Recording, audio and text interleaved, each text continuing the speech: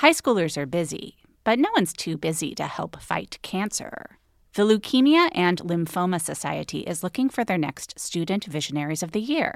Could that be your child?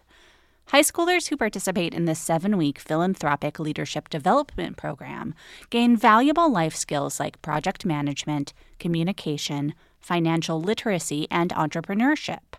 Forming strong teams behind them, they fundraise for the Leukemia and Lymphoma Society in honor of a pediatric blood cancer survivor right in their local community. Most importantly, this campaign is an opportunity for high schoolers to engage in meaningful work within their community and make a real impact on the lives of blood cancer patients and their families. Sound like something your child might be interested in? You can learn more about Student Visionaries of the Year or even nominate a student at lls.org/students. That's lls.org/students. Let Tend Dental make your dream smile a reality. We offer a variety of top-rated treatments, including Invisalign aligners. And for a limited time, Tend is offering $750 off orthodontic treatments. Offer valid through January 31st, so don't wait. Visit hellotend.com/sale. That's hellotend.com/sale. And book your free consult today. You must remember, a kiss is just a kiss, a sigh for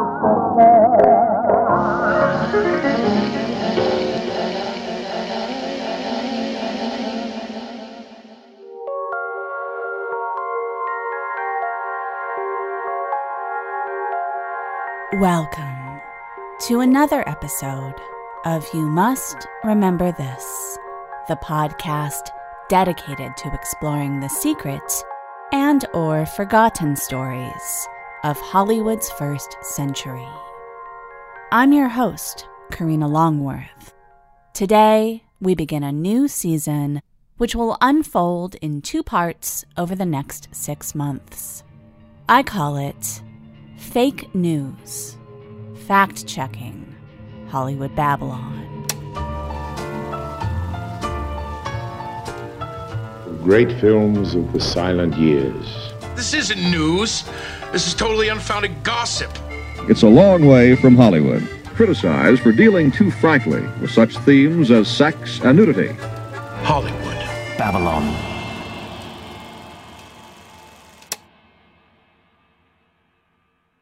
As you may remember from episode number 49 of this podcast, Hollywood Babylon is a book published by Kenneth Anger, a child actor turned experimental filmmaker turned pioneer in a form of Hollywood gossip that verges on conspiracy theory. Anger spent the 1940s and 1950s drifting between various inner circles and marginalized subgroups in and around Hollywood. And as such, he came to hear a lot of versions of scandalous Hollywood stories that ran counter to or went further than the accepted narratives of these events. By the late 1950s, Anger was living in Paris and, in need of money, he started writing up for Cahiers de Cinema magazine some of the stories that he had heard through what amounted to a Hollywood party game of telephone. Anger eventually compiled these articles into a book, which paired usually partially fantasized or at the very least embellished versions of true stories with sometimes grotesque, often surreal or all too real photos. Some from crime scenes, and others from Hollywood still galleries. Thus, this book, titled Hollywood Babylon, blurred the line between real and fake. It purported to offer a secret, suppressed, true history, while also celebrating the hyper-real or super-real nature of Hollywood myth-making. Though in their rough shape, the stories in Hollywood Babylon usually hew to verifiable facts, many of the details the book includes are simply inaccurate. The book was initially published in France in 1959, but it was not widely commercially available in the US until 1975, by which point the studio system had crumbled, as had many formerly respectable American icons and institutions. And it was the perfect time for Anger's exaggerations and potentially libelous statements and insinuations to be accepted as the long-hidden truth. One of the reasons why so much misinformation still circulates about classic Hollywood, other than that the studios put so much of it out there, is that books by self-proclaimed experts such as Anger were not fact-checked before publishing, and could not be fact-checked in real time by their readers because not only was there no internet, but there were few reliable texts of any kind covering the stories he wrote about. Over 40 years later, it's much easier to spot the things Anger got wrong, whether it's honest and basically meaningless mistakes that having access to Wikipedia or IMDb would have cleared up, or more serious instances of rumors and urban legends clouding the truth. It also becomes apparent that in some cases, Anger has a tendency to skew the truth according to his own biases and interests. And then there are other stories that Anger gets incredibly right, or even stops short of exaggerating or eviscerating a subject when he easily could have. This season, we're going to use Hollywood Babylon as the starting point to tell 19 stories, 11 from the silent era in the first half of the season, and then later, 8 stories from the early 1930s and beyond. These are all stories that we've never talked about on this podcast, and some of them are amongst the most infamous scandals of Hollywood's first century. We're going to talk about figures like Fatty Arbuckle, Rudolph Valentino, Clara Bow, Mae West, and many more. Throughout, we're going to examine the stories that Anger tells and use both more recent scholarship and original reporting and texts to, as best we can, figure out what Anger got right, what he got wrong, how he used manipulative language to imply what he doesn't come right out and say, and how, even before Anger touched them, the stories of real people and real events could go into the funhouse ringer of the news and gossip industries and come out as fake news. The first topic of the season is the first topic broached by Anger in Hollywood Babylon: David Wark Griffith and his white elephants, or the origins of the phrase and title, Hollywood Babylon. Here we welcome a special guest reading an edited excerpt from Hollywood Babylon. The god of Hollywood wanted white elephants, and white elephants he got. 8 of them. Plaster mammoths perched on mega mushroom pedestals, lording it over the colossal court of Belshazzar, the pasteboard Babylon built beside the dusty Tin Lizzy trail called Sunset Boulevard. Griffith, the movie director as God, was riding high as he'd ever go, over Illusion City, whooshing up 100-foot-high elevator camera tower, giant megaphone poised to shout the command to the thousands below, a mare's nest mountain of scaffolding, hanging gardens, chariot race ramparts, and sky-high elephants, a make-believe mirage of Mesopotamia dropped down on the sleepy huddle of mission-style bungalows amid the orange groves that made up 1915 Hollywood, portent of things to come. And there it stood for years, stranded like some gargantuan dream beside Sunset Boulevard, long after Griffith's great leap into the unknown, intolerance, had failed. Long after Belshazzar's court had sprouted weeds, and its walls had begun to peel and warp in abandoned movie set disarray. After the Los Angeles Fire Department had condemned it as a fire hazard, still it stood. Griffith's Babylon, something of a reproach and something of a challenge to the burgeoning movie town, something to surpass, something to live down. Behind the scenes, among themselves, the miniature movie colony even dared to gossip about the god of Hollywood, about Griffith's obsession, on screen and off, with young female children, And were those Griffith discoveries, devoted, hard-working child women, really all that virginal? Was it possible? And thinking the unthinkable, was Lillian Gish Dorothy's lover? Putting aside for a moment what Anger does write here about Griffith, which we'll get to, it may seem like there's an aspect of the man and his work that is conspicuously missing. Throughout this season, I will edit excerpts from Hollywood Babylon in the interest of brevity and for clarity, but here I mostly omitted additional details about the extravagance of Griffith's production of Intolerance. I did not cut anything about the problematic politics of Griffith's biggest hit film. If you are not a film historian or a silent era buff and you know anything about D.W. Griffith, you probably know that he directed The Birth of a Nation, a film which is famous for two reasons. It was the biggest blockbuster hit of the silent era, and its story of two families during and after the Civil War is very, very racist. There are a lot of works of art and historical artifacts from the past that we can, with the benefit of hindsight and the passage of time, understand to be racist in ways that didn't occur to the producers and audiences of those things when they were first made. The Birth of a Nation is more complicated than that. When it was first released, a significant portion of its audience was incensed at the film's depiction of African Americans as savages unleashed by Reconstruction.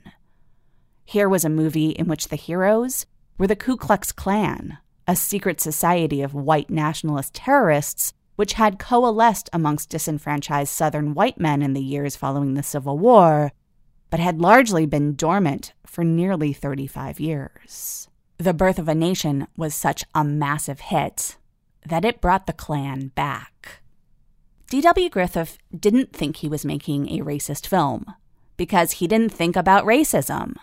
He thought his version of American history, the version he learned as the son of a bitter former Confederate general, was the only version of history. Not everyone agreed with him even then, and in fact, the NAACP, which was then less than a decade old, successfully mounted on-site protests and a media campaign against the film, which succeeded in causing some screenings to be canceled. But for every single person who understood that The Birth of a Nation's depiction of race relations normalized a toxic and dangerous worldview, there were several people who took the film's version of history at face value, and/or were so blown away by the film's narrative and aesthetic achievements that they just weren't bothered by its politics.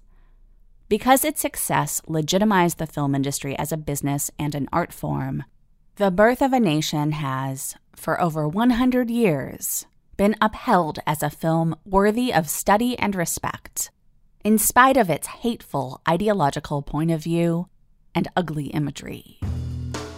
Because the racism of Griffith's career-making film is and had long been old news, by the time Kenneth Anger was writing Hollywood Babylon, it didn't qualify as a source of scandal.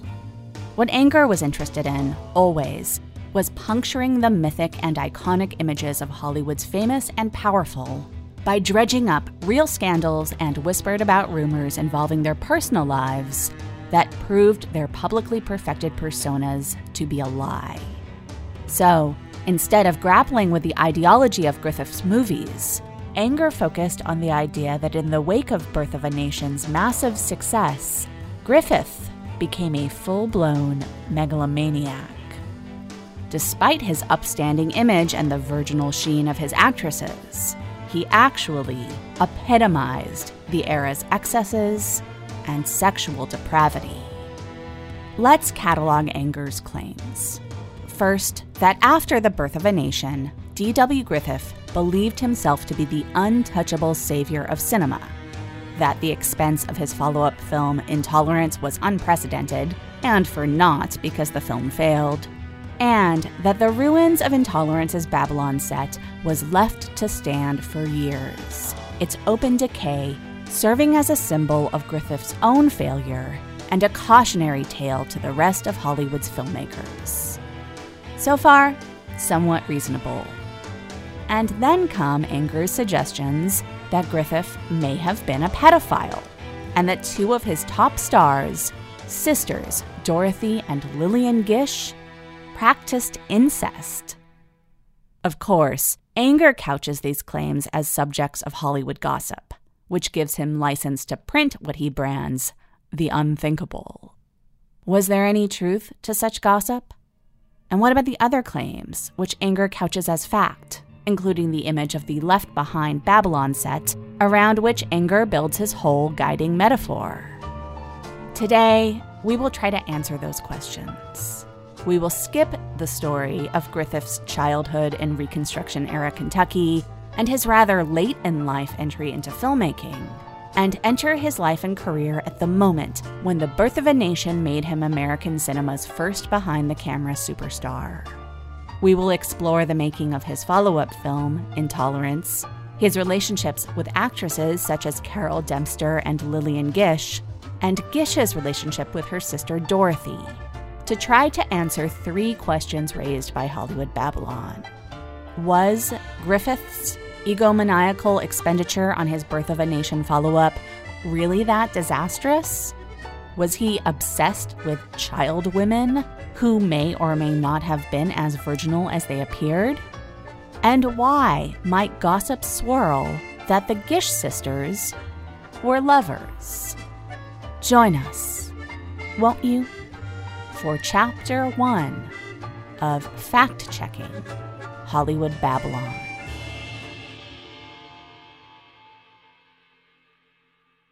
Knowing how to speak and understand a new language can be an invaluable tool when traveling, meeting new friends, or just even to master a new skill. But it's not always simple when you're bogged down by textbooks and structured classes. That's why so many people trust Rosetta Stone. Rosetta Stone is the most trusted language learning program, available on desktop or as an app. It truly immerses you in the language you want to learn, like Spanish, French, Italian, Chinese, and more. You won't just be studying English translations. The Rosetta Stone intuitive process helps you pick up a language naturally, first with words, then phrases, then sentences. Don't put off learning that language. There's no better time than right now to get started. For a very limited time, listeners can get Rosetta Stone's lifetime membership for 50% off. Visit rosettastone.com/rs10. That's 50% off unlimited access to 25 language courses for the rest of your life. Redeem your 50% off at rosettastone.com/rs10 today.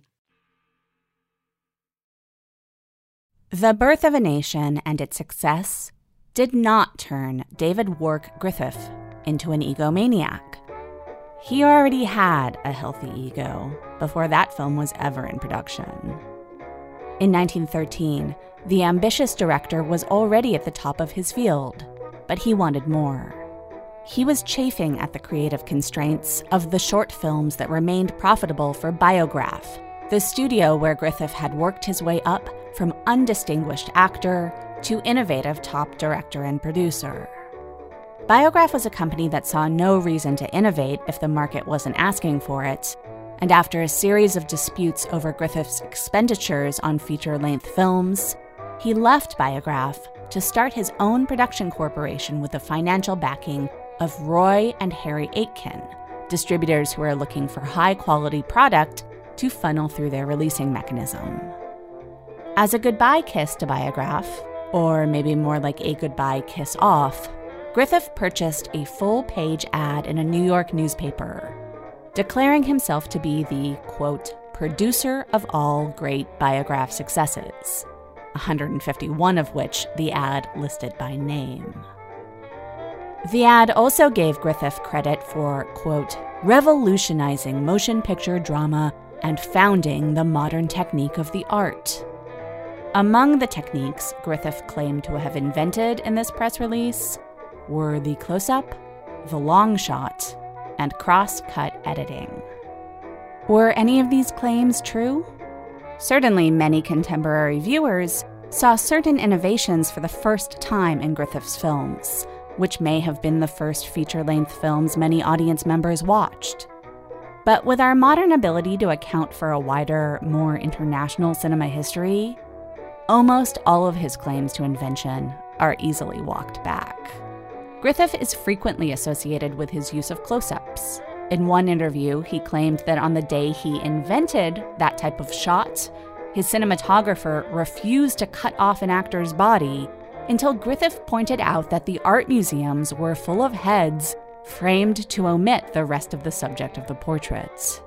But director Edwin Porter, for whom Griffith worked as an actor, used close-ups in The Great Train Robbery and The Life of an American Fireman years before Griffith began directing. Griffith would also claim to have invented the fade-out, and later in life he expressed regret for not having patented it. But such in-camera dissolves and other special effects had been used by Frenchman Georges Méliès in the late 19th century. Griffith was able to get away with claiming to such inventions because most of his audience, for his films and his self-promotion, did not have encyclopedic knowledge of the history of film, and there was no internet or even cinema books they could reference to call him out on his pretensions. What Griffith did innovate was using such special shots and editing techniques like cross-cutting regularly and in great variety, and not for shock value, but to aid his storytelling. Because he had no respect for the then-established conventions of filmmaking, he was able to break the rules and change what was considered, not least by him, to be a base medium into something approaching a real art. As his technique advanced, it motivated other directors to try new things and elevate their own image-making. So Griffith was rarely ahead of the pack for very long. His major innovations with The Birth of a Nation were the film's scope and its success. With a final budget of $100,000, The Birth of a Nation was extraordinarily expensive for its time, and Griffith's entire career was riding on its reception. The protests and court actions, led by groups such as the NAACP, managed to get in the way of a few screenings in a few cities and to inspire local censorship boards to order some minor cuts. And some public intellectuals argued forcefully against the movie. But ultimately, the public debate about the film's incendiary racial content did not hurt its earning potential. The movie was so aesthetically and narratively overwhelming for audiences for its time that most viewers weren't able to be critical of its ideology. Even some members of the NAACP went on the record saying that they had been emotionally swept up in the experience of watching the movie. The film ran in roadshow presentations around the country for the better part of a year, with premium reserved seats selling for $2 apiece, roughly $50 each in today's dollars. All told, Birth was still playing in parts of the country for close to 2 years. And while it's very difficult to estimate accurately the earnings of any film from that era due to the fractured process of distribution and exhibition, which allowed for much graft and cooking of books, it's believed that the movie grossed nearly $5 million, of which nearly $2 million was pure profit for its producers and investors. Griffith had risked big, but he had won big, too.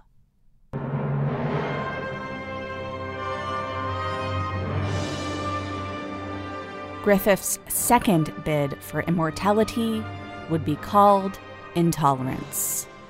It was not a plea for racial tolerance.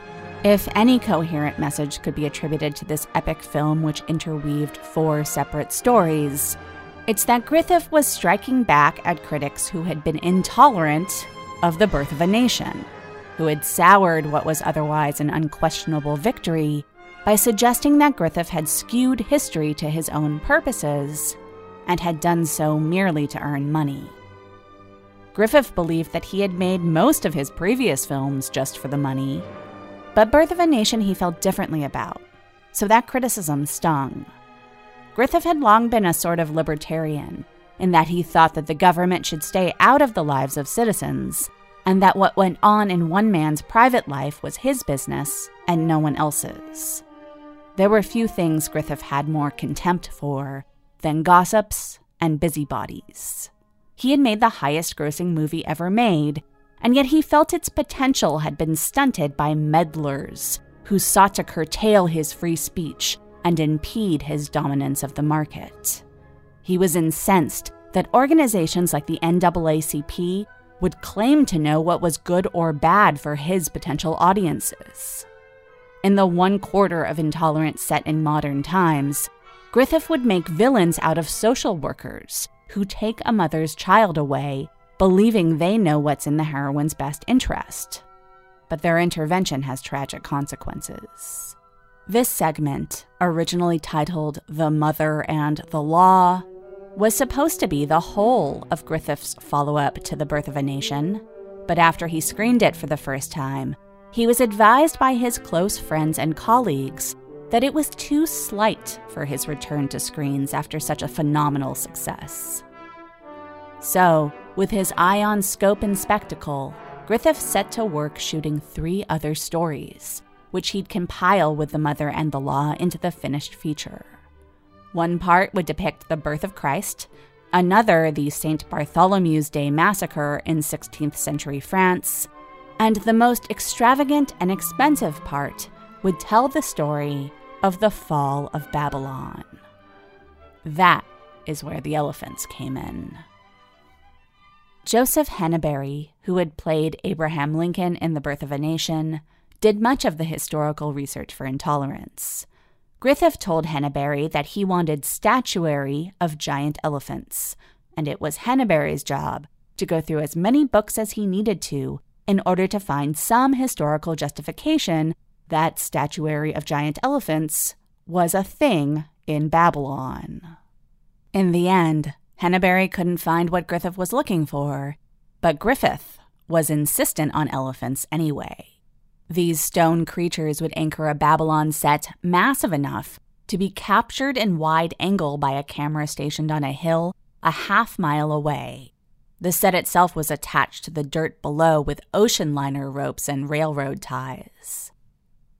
Henneberry didn't understand why Griffith was trying to wedge these 4 disparate stories into one film.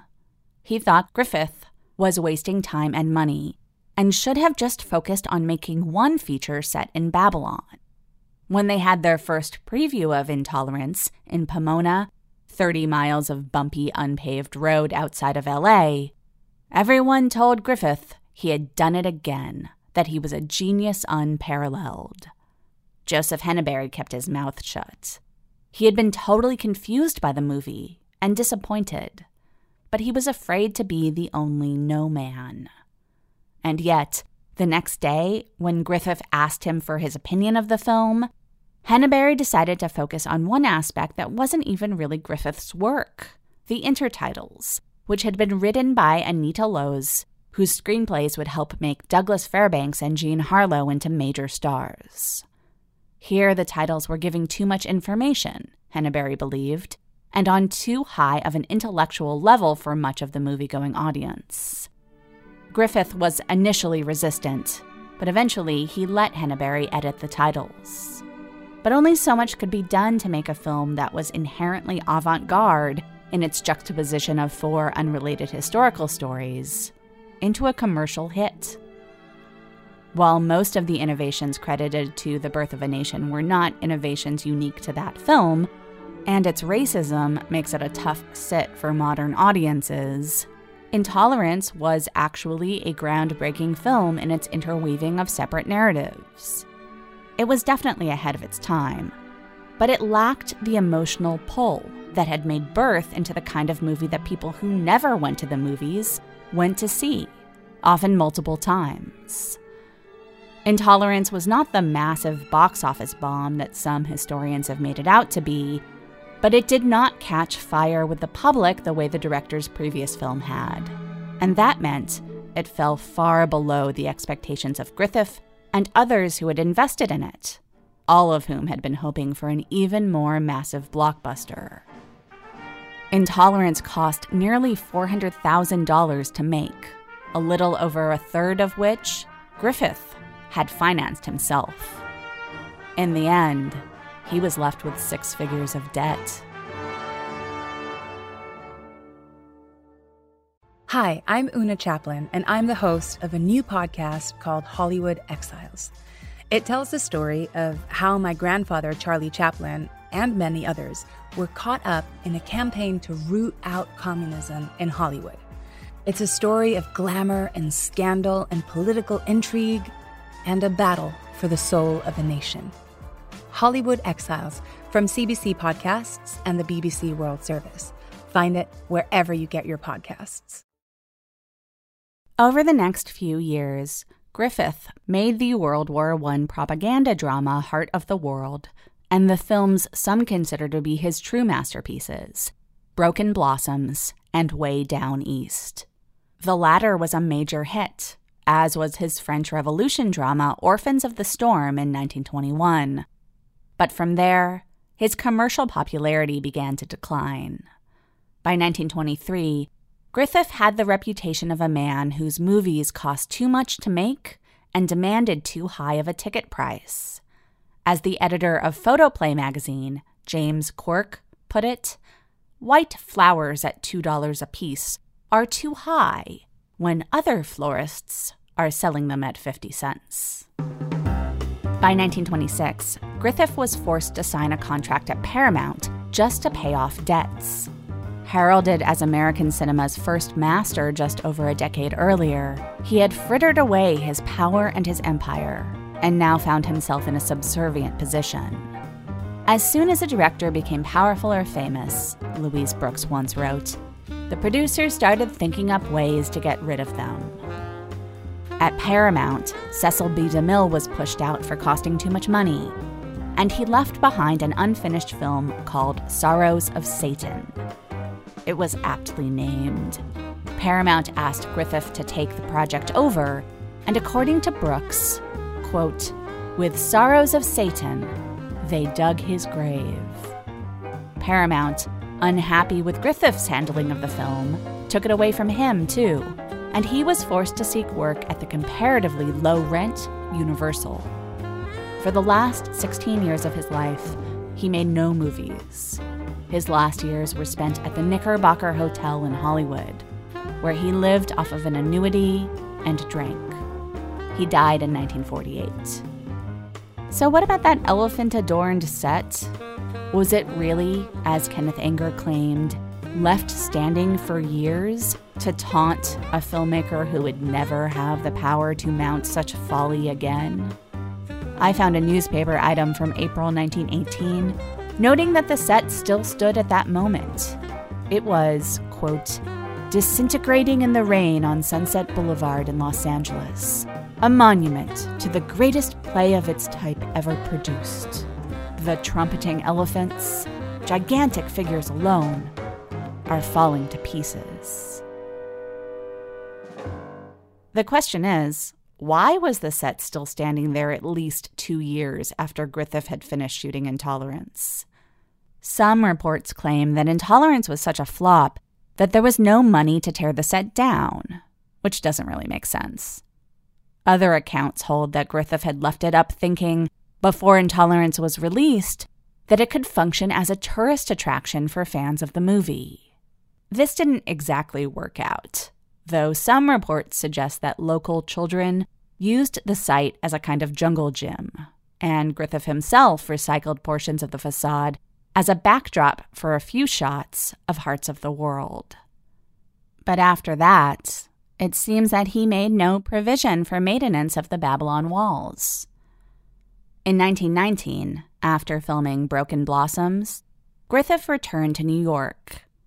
Reports vary as to how long the Babylon set actually stood at the corner of Sunset and Hollywood Boulevard, with some suggesting it was torn down in 1919, others 1920. I can't find any documentation for Anger's claim that the set was torn down after being declared a fire hazard, though many reports published after Hollywood Babylon repeat that rumor. All I know for sure is that by 1922, the site was clear, and a year later, an Egyptian-styled movie theater opened on the land. That theater, the Vista, still stands and shows first-run movies today. let's move on to another of Anger's claims: Griffith's obsession, on screen and off, with young female children. When D.W. Griffith first announced an ambition to work in the theater, his mother was disappointed. Though his father, a Mexican war medic turned gold rush prospector, turned state representative, turned Confederate general, turned hard-drinking raconteur, had long ago lost control of the family's land, the Griffiths still thought of themselves as landed gentry. Amongst his family and those like them, there was a suspicion of the arts and newer entrepreneurial professions divorced from the traditions of the past. What hope was there for the moral future of a young man surrounded by actresses who were perceived by many in the late 19th and early 20th centuries to be equivalent to prostitutes?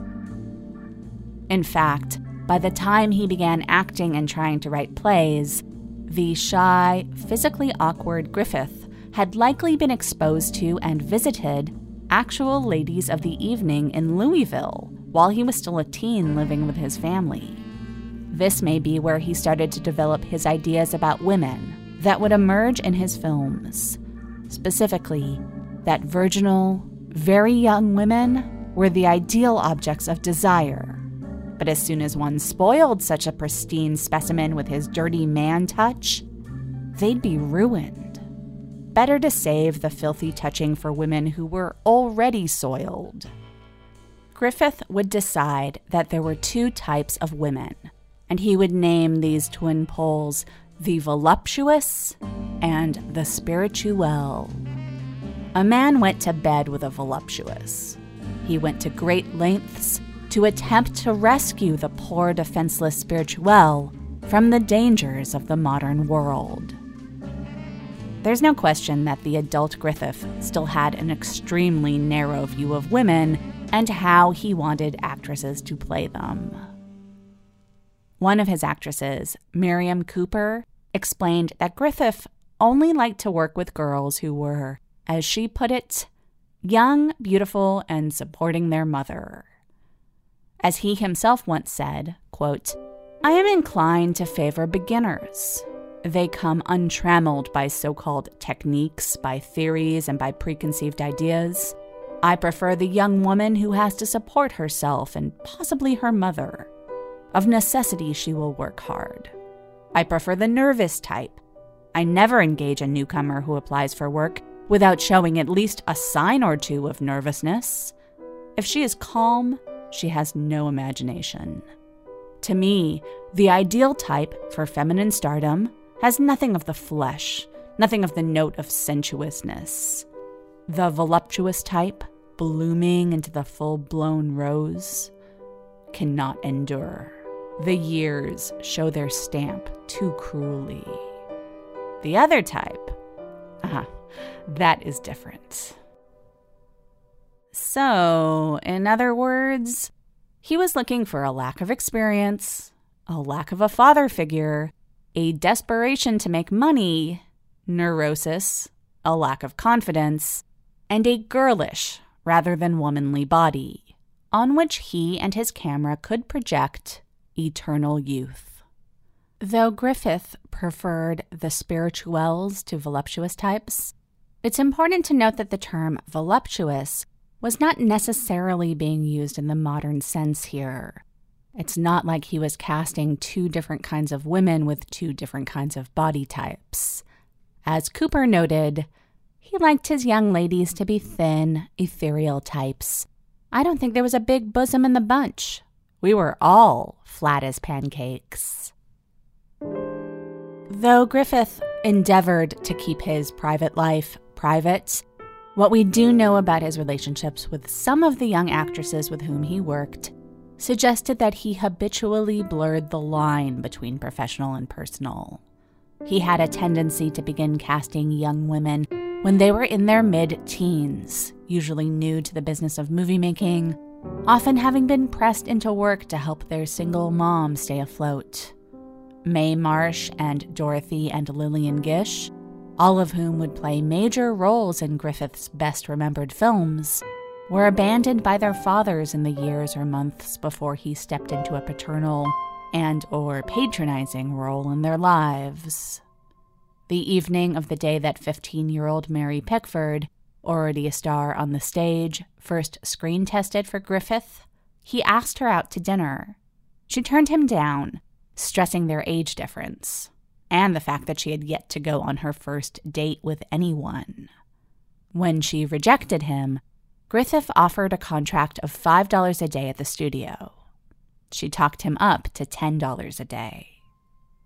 One actress who felt that Griffith was disappointed in her from the moment they began working together was Blanche Sweet, who was only 14, but because she had already, in her own words, grown in all directions, she was too womanly for his tastes.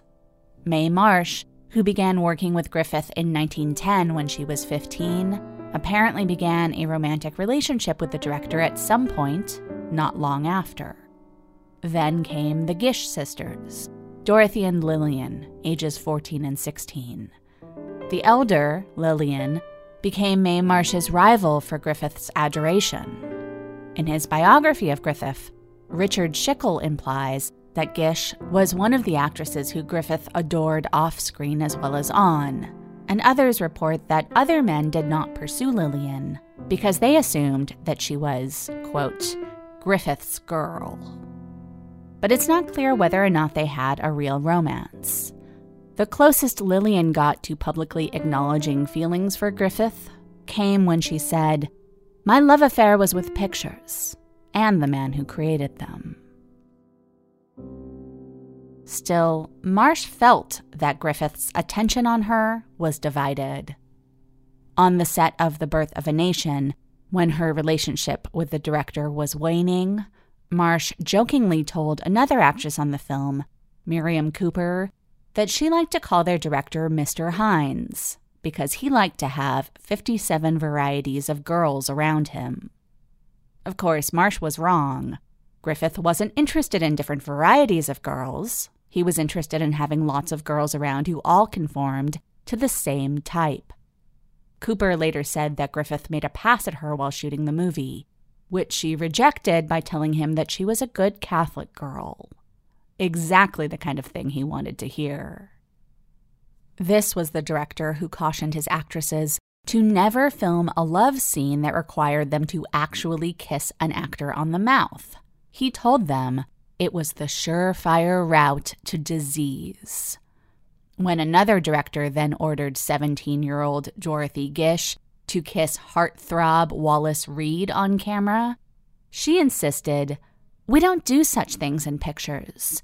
In films, we pretend to kiss, and with the camera at a distance, it seems that we do. Mr. Griffith told us we must never kiss actors. It isn't healthy." It seems clear that the filmmaker wasn't a mere pedophile or creep, but he had an unusual fetish that caused him to fall in love with teenage girls, and yet his greatest fear was that they would actually reduce themselves to having sex. Which doesn't mean that Griffith never had sex with any of them.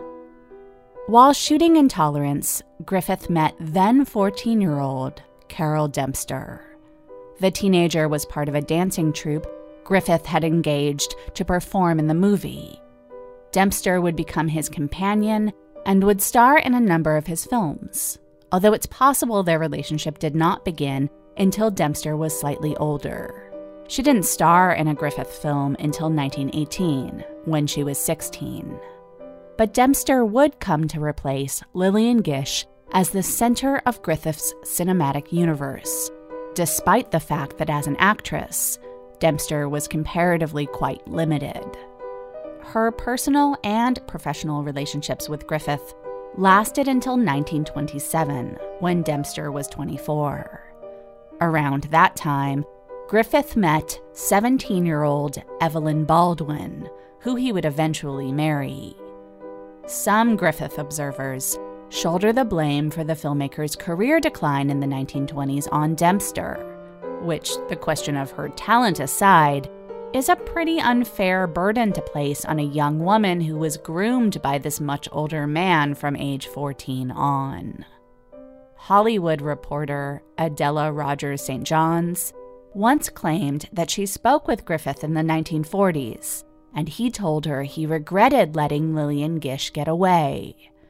Rogers St. Johns claimed that she rebutted, "Lillian didn't leave you. You chucked her out for that mediocre girl." Was Lillian Gish, D.W. Griffith's one who got away? In her book, Silent Stars, historian Janine Bassinger quotes Griffith, saying that he felt Gish had, quote, "a masculine mind and thought like a man." That's not how she appeared on screen. There's no question that she stands as the epitome of the Griffith female ideal. Molly Haskell explains this ideal as the natural product of the waning Victorian moral constructs and the, as it would turn out short-lived, allegorical nature of silent film. Together, these forces demanded a flat type of female perfection. Perpetually, even preternaturally youthful, eternally virginal, girlishly plucky and capable and yet defenseless against man's baser impulses. As Haskell put it, Gish seemed always delicate as a figurine, yet durable as an ox. A Griffith heroine needed to be durable for all of the punishment he put them through, whether they were the voluptuous dying for her sins or the spirituelle reprieved and rescued in reward for remaining virtuous. Griffith's girl characters are always seen in a gaze that's at once paternalistic and romantic. But his female characters were almost always more interesting and richer than his male characters. And when he depicted female relationships, they were usually more layered and nuanced than his depictions of male-female relationships. And that brings us to Anger's third claim, that there was gossip that Dorothy and Lillian Gish were lovers.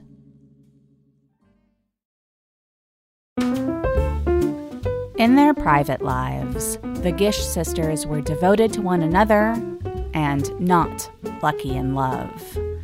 Lillian Gish frequently suggested that her sister and mother were the most important relationships in her life. "Heaven to me was a place where I could be with Mother and Dorothy all the time," went a typical quote.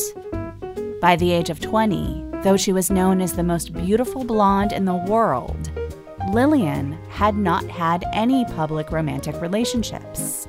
And if she had not, in fact, been involved with Griffith romantically, it's possible she had never to that point done anything like what today we would call dating.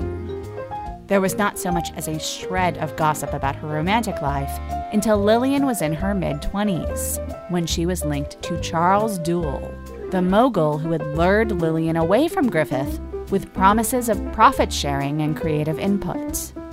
Dewell apparently frequently proposed to Lillian, even though until the last months of his relationship with Miss Gish, he was married to a woman with whom Lillian was friendly. Lillian initially put her full trust in Dewell, but broke off their engagement before it came out that he was cheating her financially. Lillian shortly thereafter began a relationship with George Jean Nathan, which would turn into a 10-year attachment. Again, there were proposals, and again, Lillian refused to marry. When asked about it, she would insist that she had chosen her career over what she called the business of marriage. Dorothy Gish was different. Where Lillian was the great beauty, destined to remain chaste and play tragedy, Griffith described Dorothy as pert and saucy. At the age of 22, Dorothy would marry the actor James Rennie, who would come to live with the Gish sisters and their mother in the family apartment. Asked about the arrangement, Lillian said she was happy to have a man around the house. However, quote, "It seems odd for Jim to come to breakfast in his Japanese kimono. I didn't know men wore such things, at least in the morning." Eventually, Mrs. Gish decided enough was enough. and sent Dorothy's belongings to her husband's apartment. Dorothy was devastated, saying to her mother, "If I'd thought you would put me out, I wouldn't have married." As attached to her mother and sister as she was, Dorothy, unlike Lillian, was not chaste, not even as a pretense. She remained married to James Rennie for 15 years, though they did not live together nearly that long. He drank and she had affairs, most notably with actor Louis Calhern. Lillian didn't approve of the way Dorothy lived her life, of her easy dalliances with men especially, but the sisters remained the closest person in one another's life until Dorothy's death in 1968.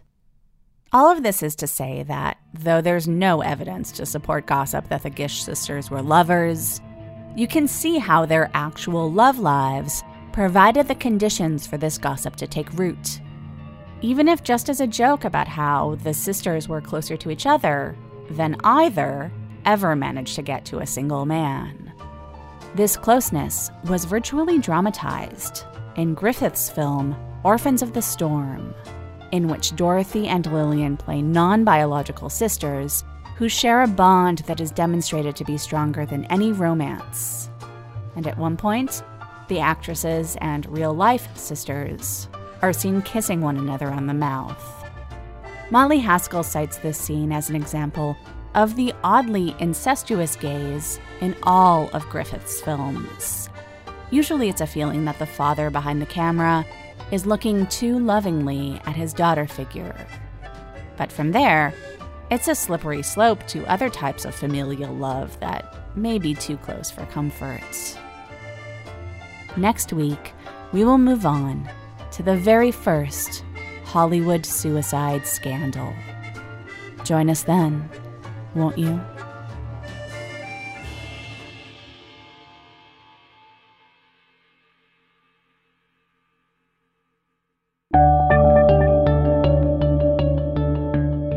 Thanks for listening to You Must Remember This.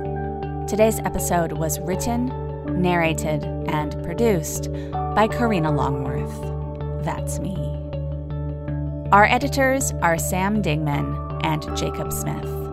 Our research and production assistant is Lindsay D. Schoenholtz. Our social media assistant is Brendan Whalen. Original music was composed for this season by Evan Viola. And our logo was designed by Teddy Blanks. Special thanks to our special guest, T.S. Fall, who returned to the show to read from Kenneth Anger's Hollywood Babylon. T.S. played Anger during our Charles Manson's Hollywood series way back in 2015. Throughout this season, we will have a variety of special guests joining us to read excerpts from Hollywood Babylon. Stay tuned. For more information about this episode and other episodes, please go to our website, youmustrememberthispodcast.com. There you'll find show notes for every episode, which include links to our sources. If you like the show, please tell anyone you can, any way that you can. You can follow us on Twitter at RememberThisPod, and we're on Facebook and Instagram, too. And if you are a fan of this podcast, perhaps you'll also like my new book. It's called Seduction, Sex, Lies, and Stardom in Howard Hughes's Hollywood. It comes out on November 13th, but you can pre-order it now at Amazon.com or HarperCollins.com. We'll be back next week with an all-new tale from the secret and or forgotten histories of Hollywood's first century. Join us then, won't you? Good night. Two sisters said we might as well be lovers. We're so close, like blood brothers, and the horse god died.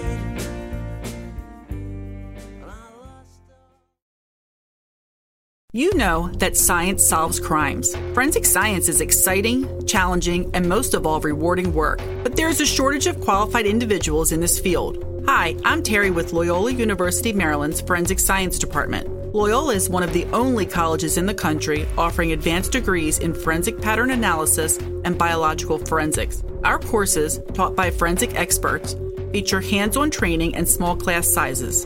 They are based on real crime scene and forensic examiner training programs to ensure you are ready to make a difference. Our programs are open to students from a variety of academic backgrounds because we believe everyone can contribute to solving crimes.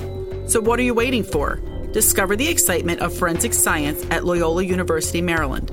Visit loyola.edu/forensic for more information. That's loyola.edu/forensic because you are ready to make a difference. Join one of Loyola University Maryland's forensic science programs today.